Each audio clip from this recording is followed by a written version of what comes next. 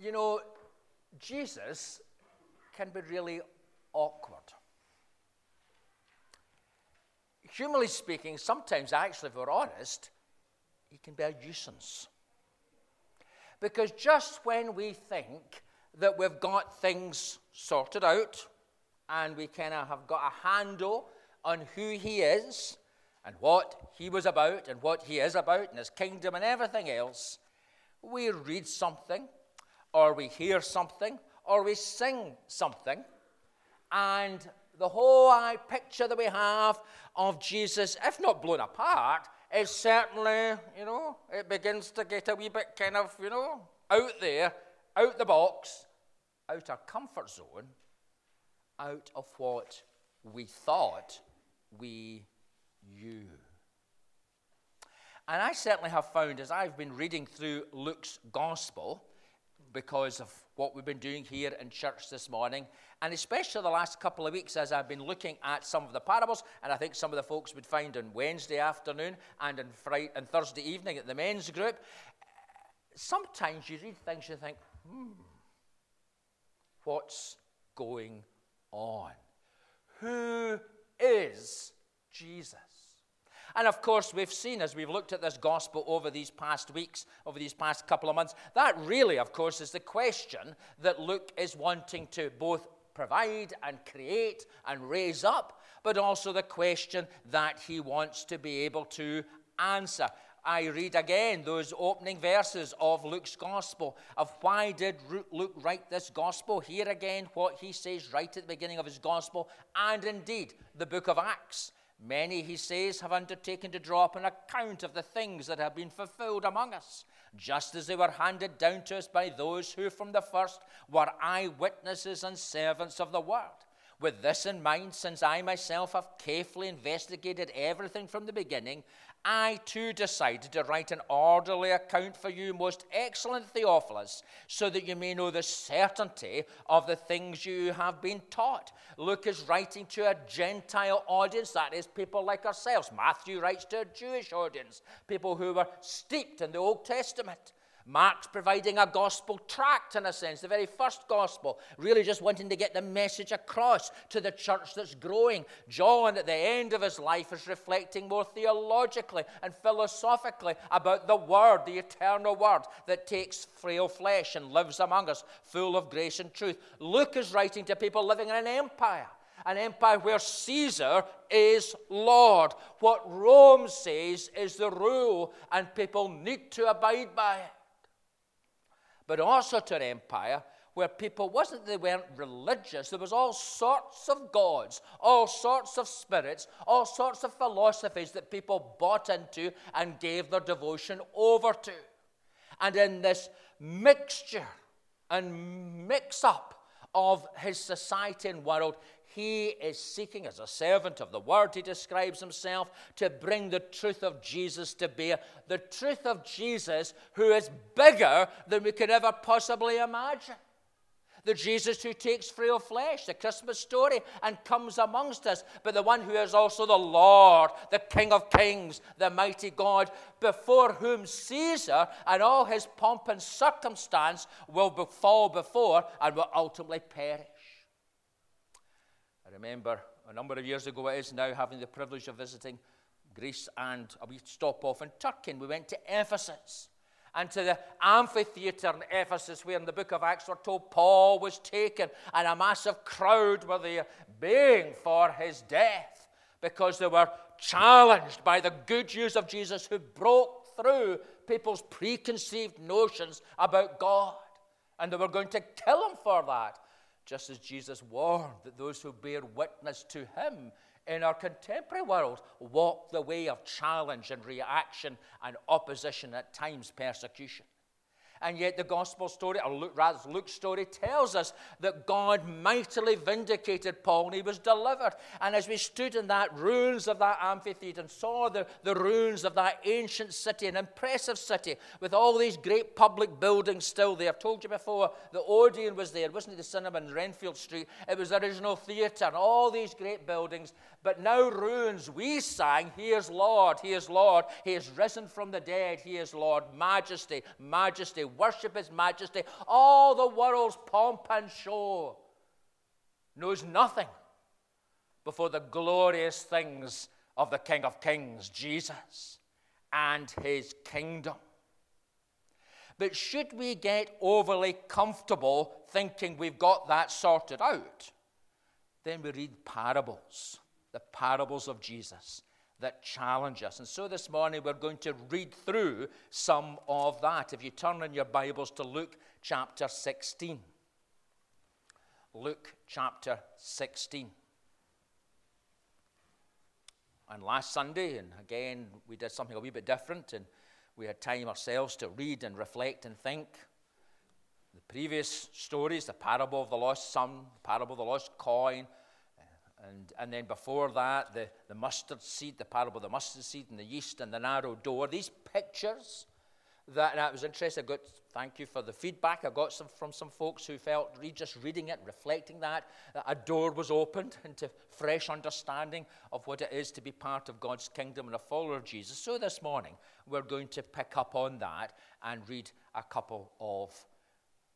more than a couple of these parables. Then my dear brother in Christ, Ian's going to take the service next Sunday. Myself and Elizabeth are going on holiday. And then, God willing, the following Sunday we begin our journey towards Easter. But let's hear God's word from Luke chapter 16. Jesus told his disciples, there was a rich man whose manager was accused of wasting his possessions. So he called him in and asked him, what is this I hear about you? Give an account of your management, because you cannot be manager any longer. And the manager said to himself, what shall I do now? My master is taking away my job. I'm not strong enough to dig, and I'm ashamed to beg. I know what I'll do. That's when I lose my job here, people will welcome me into their houses. So he called in each one of his master's debtors, and he asked the first, how much do you owe my master? 900 gallons of olive oil, he replied. And the manager told him, take your bill, sit down quickly, and make it 450.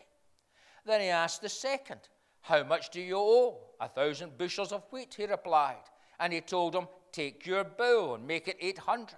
You'd be wishing that was somebody at the petrol station, wasn't it? We deal with him, yes. And the master commended the dishonest manager because he'd acted shrewdly. For the people of this world are more shrewd in dealing with their own kind than the people of the light. I tell you, use worldly wealth to gain friends for yourselves, so that when it is gone, you will be welcomed into eternal dwellings. Whoever can be trusted with very little can also be trusted with much. And whoever is dishonest with very little will also be dishonest with much. So if you have not been trustworthy in handling worldly wealth, who will trust you with true riches? And if you have not been trustworthy with someone else's property, who will give you property of your own? No one can serve two masters. Either you will hate the one and love the other, or you'll be devoted to the one and despise the other. You cannot serve both God and money. And the Pharisees, who loved money, heard all this and were sneering at Jesus. He said to them, you're the ones who justify yourselves in the eyes of others, but God knows your hearts. What people value highly is detestable in God's sight. And let's pause there. It was amusing. I hope I don't offend the afternoon meeting and the Wednesday or the folks on Thursday night, but I found it quite amusing as we read, not this parable, but another one later on, just a few chapters on, or just a chapter so on, which, like this one, raises perhaps sometimes more questions than appears to answer. Is Jesus here commending ruthless business practices? Is he encouraging us to be really scheming and shrewd in the sense of being a chancer, a bit of a wide boy, somebody who knows how to make a good sideline and to win friends and influence people by using his position of influence or power? Well, right away, of course, as Christians, we know that that is not what the gospel or the kingdom is all about. And indeed, the thing that helps us to determine all that we're reading is actually those verses that Jesus used with the crowd, when he said, with the Pharisees rather, when he said in verse 15, "You're the ones who justify yourselves in the eyes of others, but God knows your heart. What people value highly is detestable in God's sight." And then earlier on, when he says, "No one can serve two masters. Either you'll hate the one and love the other, or you'll be devoted to the one and despise the other. You cannot serve both God and money." And so right from the very beginning, that has to be the fulcrum in which we understand everything that Jesus says and goes on to say in these surrounding verses. That principle. Who is King Jesus? Well, he's the boss. He is the Lord. He is the one who calls us to love the Lord our God with our heart and soul and strength and might, and to love our neighbors as ourselves, not to use them in some kind of scheme in order to safeguard our own position. But what Jesus is saying here, and it's a good lesson not just for this parable, but for a number of the parables. We're all familiar with the ones that are well known, and ministers and commentaries often jump over these ones that are a wee bit more tricky. What we need to remember is that there is a main theme, a main issue. And often in these parables, he uses things that people can relate to, people can understand. The parable of the seed and the sower is one of the more obvious ones, because people were aware of farmers scattering their seed and everything else. And here Jesus speaking to the crowd, which included people like the Pharisees, who outwardly were very kind of, religious and righteous, but actually were often the ones who, because they were so involved in the life of the temple, made much money. Hence the reason why on Palm Sunday Jesus enters into the temple and overturns the tables of the money changers, and it causes such a reaction because the Pharisees had quite a nice wee sideline there, selling all these pigeons and duff birds and dear knows what else for all these things. Jesus knows what's going on. And he's saying not only to them, but the people round about, you look round about you, and you see what goes on. You learn lessons from what you see. Isn't that true when we're bringing up the children? And how easily the influences of the world begin to press in. I think of our little 6-month granddaughter, and she's got such a happy wee heart. Why is that? Well, because she's surrounded by love, surrounded by a family. But me and the other doting grandfather last night at Gregor's wedding were just saying, but wait till she gets out to the big wide world. Oh, we're protective already. She's only 6 months. But it's true, isn't it?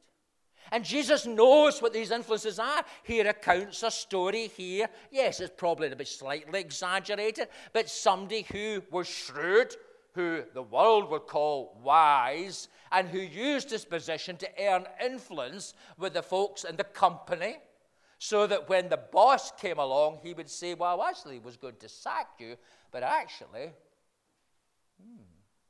you're heading for promotion. And what is Jesus saying? Should we learn? Should we try to be equally scheming? No. But this is what he's trying to say, or what he is saying to us. Whoever can be trusted with very little can also be trusted with much. And whoever is dishonest with very little will also be dishonest with much. Verse 10. So if you've not been trustworthy in handling worldly wealth, who will trust you with true riches? And if you've not been trustworthy with someone else's property, who will give you property of your own? How we interact, and all of these things we're looking at to speak about this. How we interact, how we deal with the things of the world tell so much about where our heart and where our true loyalty really lies. It's sad to say that often Christians, at least professing Christians, in their working life and their business life, don't always live out that kingdom dynamic. They're not trustworthy. They wouldn't say they were dishonest, but they're scheming. Unfortunately, we know of situations, I sit in those situations in the past, where Christians who ran businesses didn't care for their workers, weren't responsible for the support of those who were in need. Oh, they turned up at church on Sunday with very large Bibles, usually very large cars, and very expensive suits, and were all very affirming of the truths. But when it came to the dynamics and the realities of life, they weren't trustworthy. What God had given them, and the responsibilities and opportunities of that, were not well used, and actually were a bad example of the kingdom. Just to help us to reflect on that, some verses earlier on where Jesus brings the point of that. From everyone, Luke 12 and verse 48, from everyone who has been given much, much will be demanded. And from the one who has been trusted with much, much more will be asked.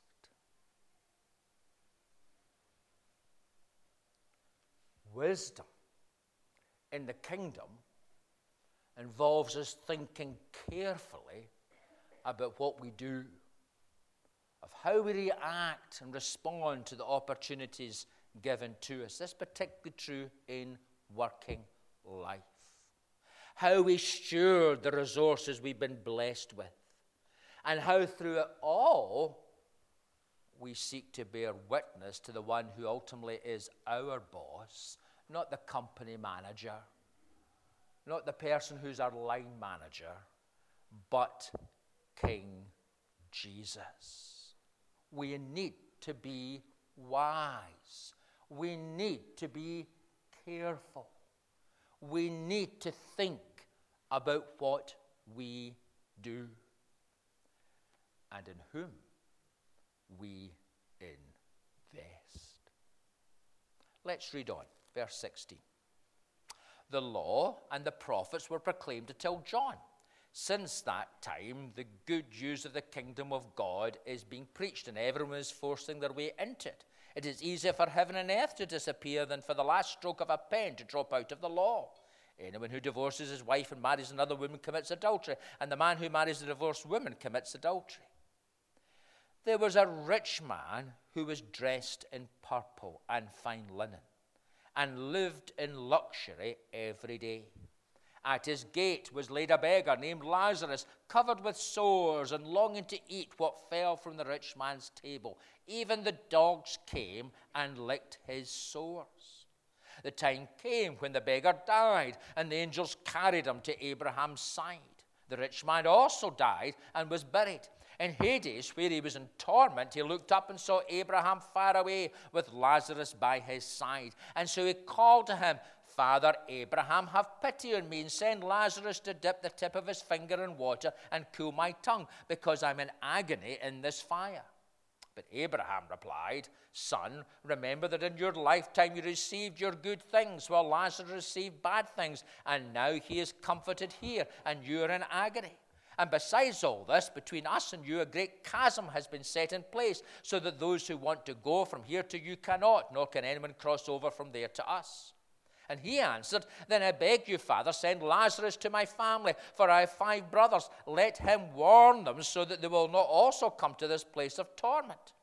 And Abraham replied, They have Moses and the prophets. Let them listen to them. No, Father Abraham, he said, but if someone from the dead goes to them, they will repent. And he said to them, If they do not listen to Moses and the prophets, they will not be convinced, even if someone rises from the dead. Jesus turns things upside down.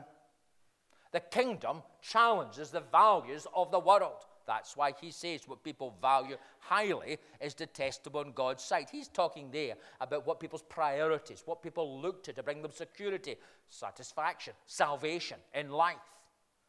And Jesus challenges that, challenges the spirit of our own age. He challenges the spirit that many of us, perhaps in the past, and sadly to say many of our children and grandchildren have bought into.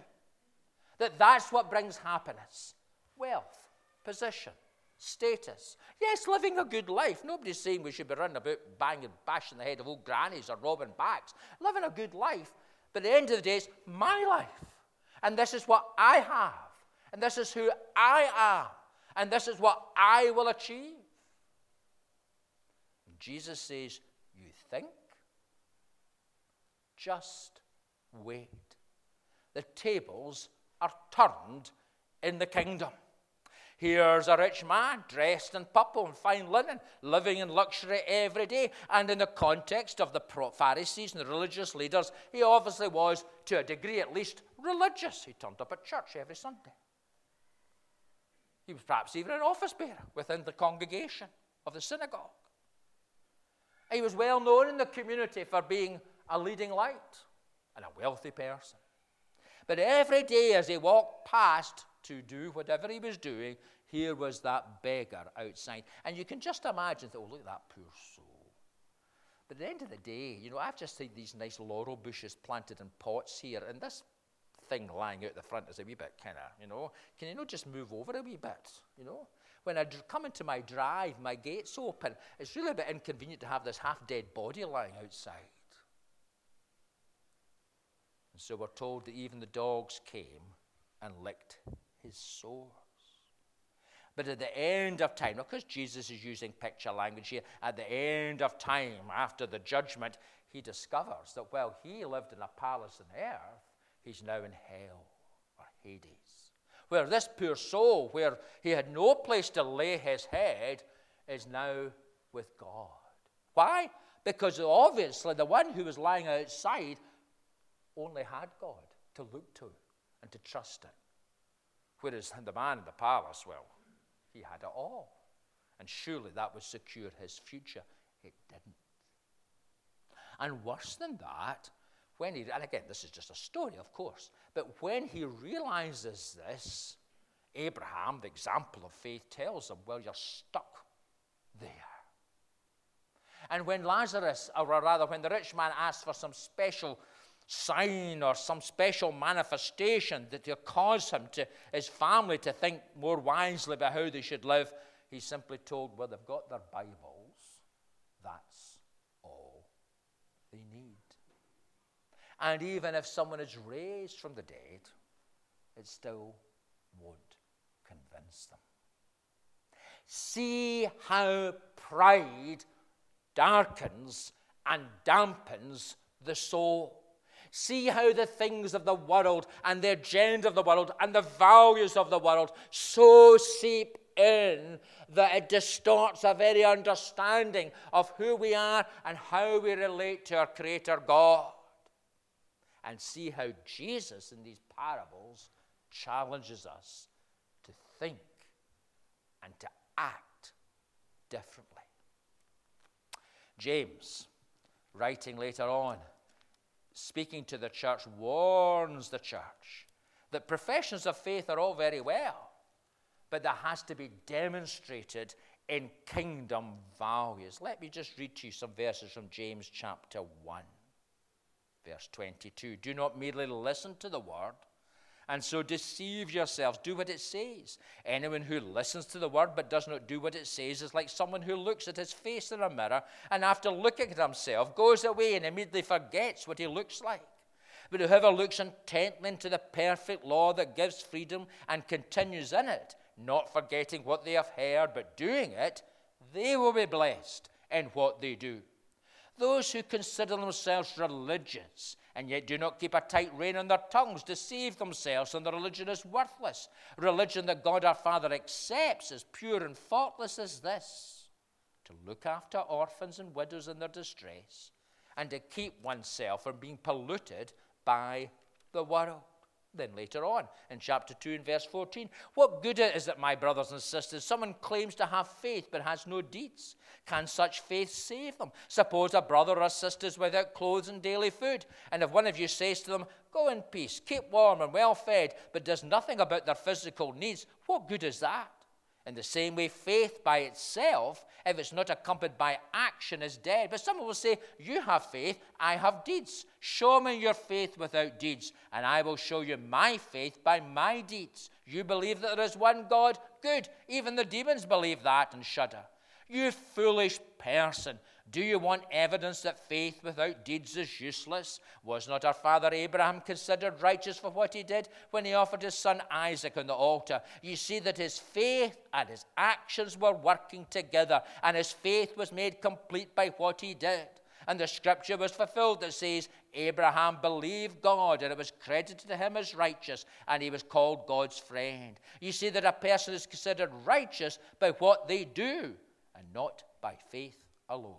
In the same way was not even Rahab, the prostitute, considered righteous for what she did when she gave lodgings to the spies and sent them off in a different direction. As the body without the spirit is dead, so faith without deeds is dead.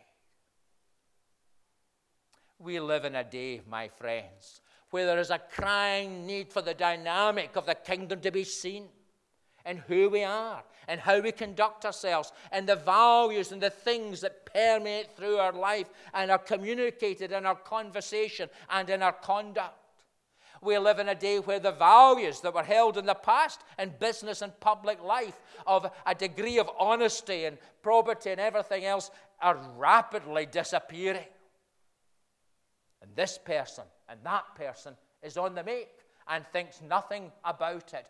God's calling for God's people in this day is to demonstrate the faith and the wise and shrewd, godly living, where the values of the kingdom are at the core of our character. And we have to confess that's not always the case. Well, let's read on in this section of Luke's Gospel. Verse 1 of chapter 17. Jesus said to his disciples, notice now he's speaking to his disciples, okay, rather than the crowd and the Pharisees and the folks round about.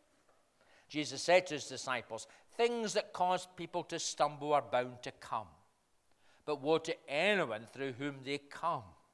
It would be better for them to be thrown into the sea with a millstone tied around their neck than to cause one of these little ones to stumble.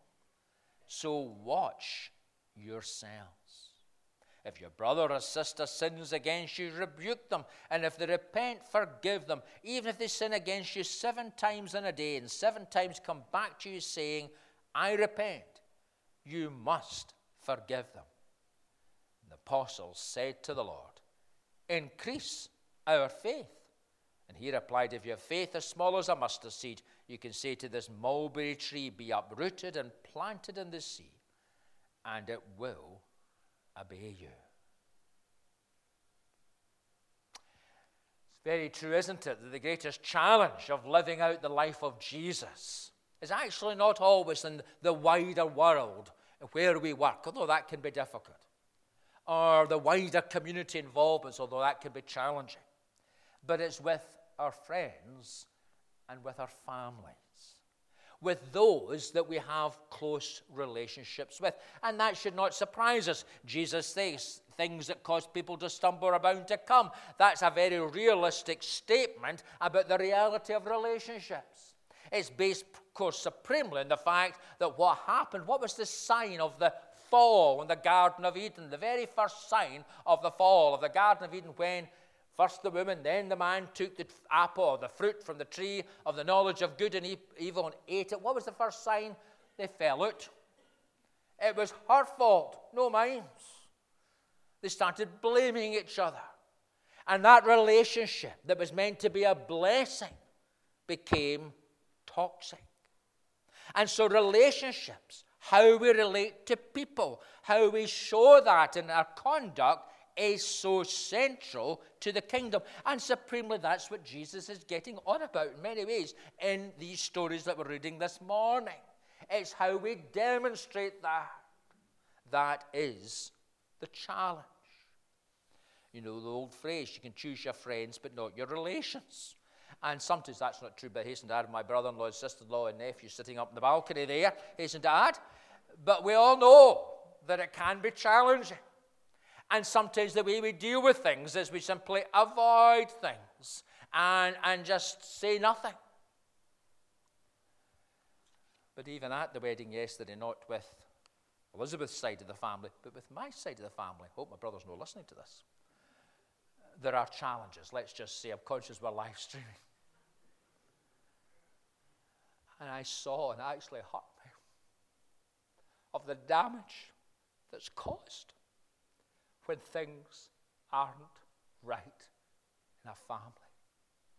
So I'm going to have to do something about it. So pray for me when I phone my brother later on today. Because that is wrong. And Jesus here is challenging us, all of us, on that most delicate but definitive sign of what it is to be a disciple of Jesus.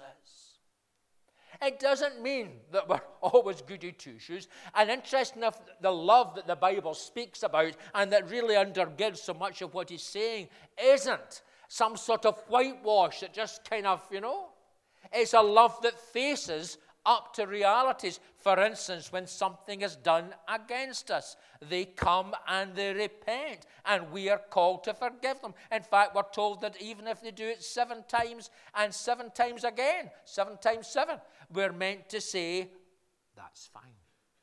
Remember, in other Gospels, when that's mentioned, Peter throws his hand up. I think Peter was the kind of guy that in a family could have been quite lively. and he said, well, Lord, really, come on now, we're a wee bit kind of extreme here. And yet it's that forgiving spirit, that grace of God that we as his people know that's meant to be seen and how we demonstrate. Hasten to add, as people repent and say sorry. Sorry is the hardest word to say. Was that a song with Elton John? It was. Yes, I thought it was. But it is. It is. And interesting enough, he wrote that song. Just remind, this is not my sermon, but just again to me there. He wrote that song, and if any of you ever watched, I commend to you a film about his early life. He needed to say sorry, and family members needed to say sorry to him, damaged him greatly. He knew that it's the hardest thing to say.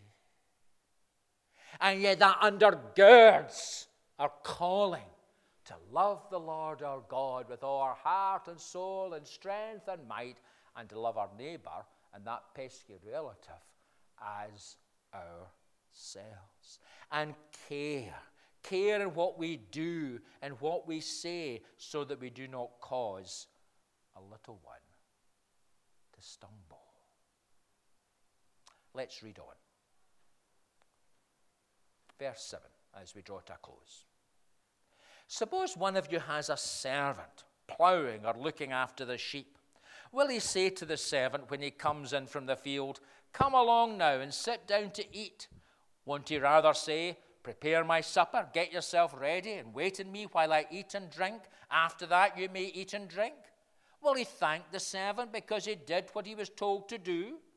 So you also, when you have done everything you were told to do, should say, "We are unworthy servants. We have only done our duty." Let's be honest, as human beings, when we've done something verticommas good, when perhaps we have forgiven somebody who's done something against us, when we have reached out that helping hand to the man, the poor needy soul, and we've done it. We don't do it, and to be honest, I know we're not doing it saying, "Oh, look at me, look how good we are," but let's be honest, after we've done it, there's a wee bit of it that says, "Oh,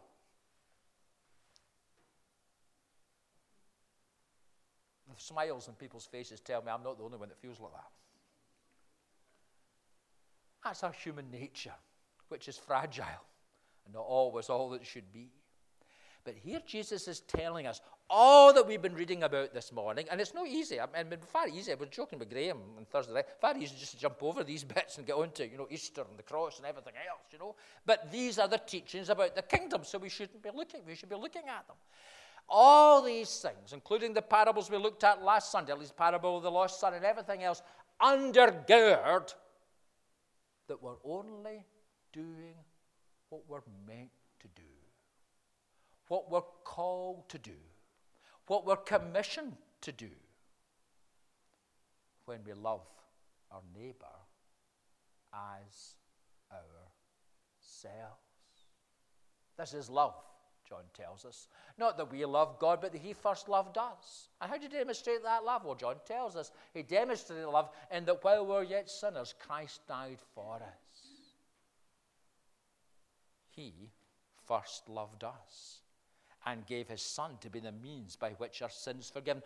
All of us are debtors of God's grace. All of us have a manager, a boss, and that's Jesus. That's not Caesar. That's not any power or principality in this world. That's not somebody in our circle or in an environment. That is Jesus. Who we are, how we live, and how that's seen is accountable to him. He is watching. And if we think, or we fall into the trap of thinking, that by our actions we're going to secure brownie points, when it comes to that final day, Jesus makes it clear that there's no brownie points in the kingdom. We have simply done our duty. I don't know about you, but I find that quite challenging. It would have been very easy to jump over these parables. But look at the context, and we'll see that in a fortnight's time. The context is Jesus is journeying to Jerusalem. And why is he journeying to Jerusalem? He's not going there on a holiday. He's not going there to speak at a big conference. He's not going there to see family and have a little, time of rest, R&R. He's going there knowing what was going to happen. That the crowds who welcomed him would shout for his death. That the religious leaders who outwardly looked the part, but inwardly were full of sin and deception, would scheme and plan and plot for his death. And he freely did that. This is our King, not in pomp and circumstance, but in humility and in brokenness. And he has bought you and me with that great price, the price of his blood. And so before him, we are all unworthy servants, bought by his grace, ransomed, healed, restored, and forgiven, so that we might live for him and die in him for the rest of our days. That's our calling. That's our Christ. And we worship